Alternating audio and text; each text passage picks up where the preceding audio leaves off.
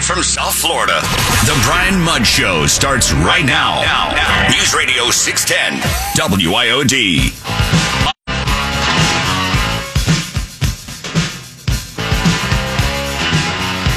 These tourist flights are not designed for scientific breakthrough. So I think that, we can't expect big things out of them. But what they do is every time we go into space, it makes space cheaper, it makes it safer. We learn something every time we go up, and it makes it more reliable. Yeah, pretty incredible. You got 4 regular peeps just like you and me that are up in space right now, going to be there for another 2 days. Pretty incredible. SpaceX successful in this mission with no astronauts, no pros up there, just some regular people hanging out in space. So pretty neat for sure. And while that's happening, where to begin? Where to begin? Vax mandates, mask mandates in the schools, and all of this consternation, things coming to a head.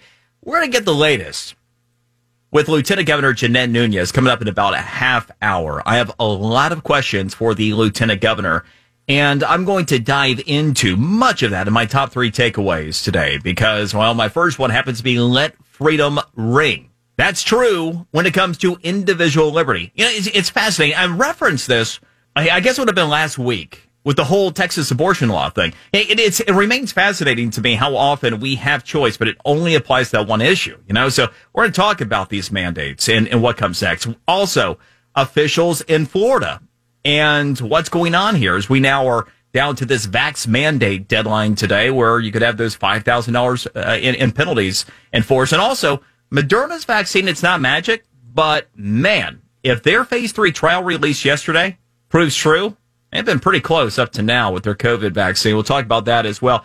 But speaking of magic, the city itself, and oh my gosh, you might call him the magic man, not just because he's the mayor, but also what the heck he's been doing here with MiamiCoin. Miami Mayor Francis Suarez joining us now. How you doing, Mr. Mayor? Hey, Brian, how are you? I like that. I think I'm going to use that. The magic man. There you go. I like that. You are Magic City. You're the mayor. You can be the magic man. I think it all works anyway. Plus, you kind of fit that. So I'll take it. Look, you call Miami the crypto capital of the world, and it's looking more that way all the time. You've done a first here with MiamiCoin, and I had to do a double take on what's happening here with it and what it means to the city specifically. Tell us about the MiamiCoin and how this thing happened. Well, let me take a step back if I can and sort of explain the evolution of this, right? So, we're in the process of rebranding ourselves from the how can I help tweet to making Miami the innovation capital of the world. And part of that was to differentiate ourselves in a particular way that would make us hyper competitive.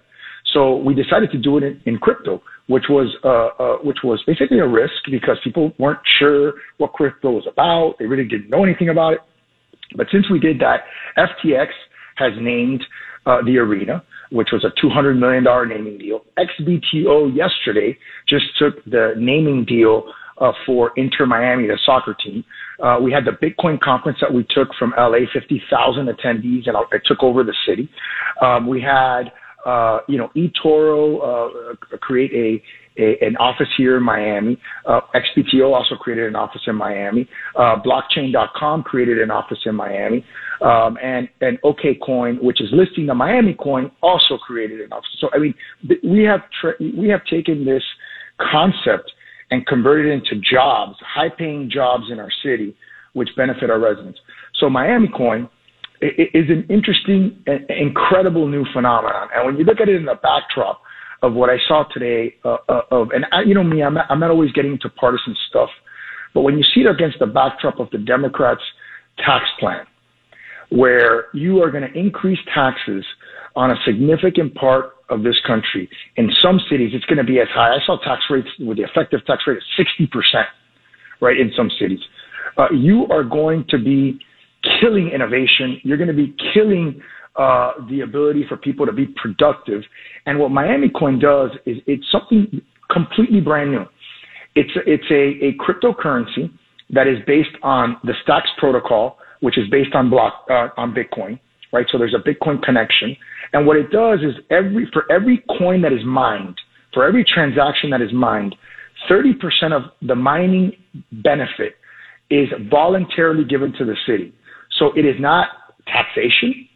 It is not philanthropy or a donation from a philanthropic organization. This is a protocol that is created by a community of miners, and they are voluntarily saying, hey, we want to create a way to give cities resources that is different from anything that we've ever seen before. And it's being considered a model for cities clear across the world at this point. So you just brilliantly laid all that out. I mean, just in a very layman's kind of way, what you've really done is invented the MiamiCoin out of nothing. There's zero cost to the city. And as I understand it, you've already generated over $5 million in revenue from this. In 30 days, it's generating over 100 or close to $100,000 a day. I think every 10 minutes it's generating, I don't know how many thousands of dollars, $10,000 or something like that. So it is unbelievable. And again, it's creating a new model. Taken to its logical extension, if MiamiCoin metamorphosizes from what a Bitcoin is, which is a store of value, to a currency, if we get it, vendors in Miami, restaurants in Miami to start using and taking the MiamiCoin, which has a dollar equivalent value, right? If that starts to happen, the market cap grows to a certain amount, in theory, okay, and this is in theory, right? So right now we're on a trajectory of generating $60 million for this year, okay, which is crazy. But in theory, if the market cap grows large enough, theoretically, it could pay the entire budget of the city of Miami. So in theory, our police officers, our firefighters, our municipal services, our garbages could be, we could have a city where nobody pays taxes, where people pay zero taxes to get these municipal services. That would be revolutionary. You'd be an American hero. I mean, can you imagine? No, I really can't. But I mean, I want to dream, and you might be making this dream a reality. And to your point, last I saw, I think the city is getting $5,000 about every 10 minutes off of this thing. So there you go. With the money, with the money you've already generated, do you have any plans for it at this point? So I do, and obviously everything I do, I have to socialize with my council. And they've been wonderful partners. I mean, they voted unanimously to accept this money and be part of this innovation idea that we've had. They helped me, when I put out the video about paying our employees in Bitcoin and accepting Bitcoin for payment of fees and taxes. So they've been great partners. So one of the things that I've been considering is, we're creating a lot of high-paying jobs. We've created, just in the last 9 months since we started the How Can I Help campaign, 8,000 high-paying jobs at an average salary of $120,000. I mean, just yesterday we announced CI Financial Canadian fund that's $300 billion of assets under management moving to Miami. It's going to create 450 jobs in the short term and 1,000 jobs in a 10-year period. So we're creating high-paying jobs. What we want to do with this money potentially is create a charter school system where kids in the inner city can get a premium education in technology, in tech.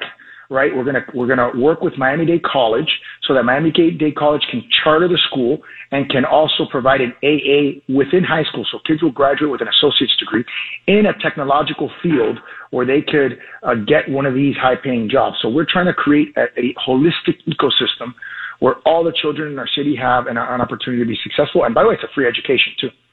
That's awesome. And I mean, just kind of hearing you talk about that, I think of Pitbull, because he's already shown with his charter school how much success you can have with some underprivileged kids. I mean, is that part of, the thought process here, the conversation? Have you talked with him?